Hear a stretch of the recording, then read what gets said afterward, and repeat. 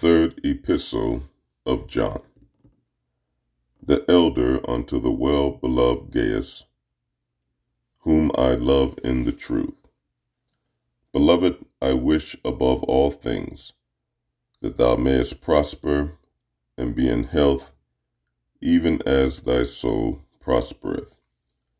For I rejoiced greatly when the brethren came and testified of the truth that is in thee, even as thou walkest in the truth. I have no greater joy than to hear that my children walk in truth. Beloved, thou doest faithfully whatsoever thou doest to the brethren and to the strangers, which have borne witness of the charity before the church, whom if thou bring forward on their journey after a godly sort, thou shalt do well, because that for his name's sake they went forth, taking nothing of the Gentiles.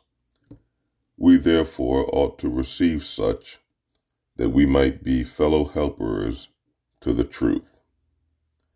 I wrote unto the church, but Diotrephes, who loved to have the preeminence among them, receiveth us not.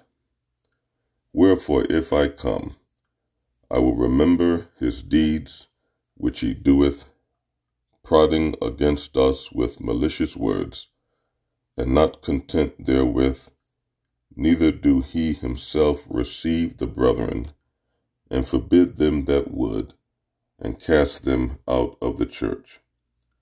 Beloved, follow not that which is evil, but that which is good. He that do good is of God, but he that do evil hath not seen God. Demetrius hath good report of all men, and of the truth itself.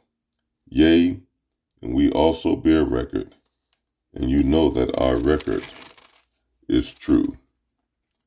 I had many things to write, but I will not with ink and pen write unto thee. But I trust I shall shortly see thee, and we shall speak face to face. Peace be to thee. Our friends salute thee. Greet the friends by name. Amen.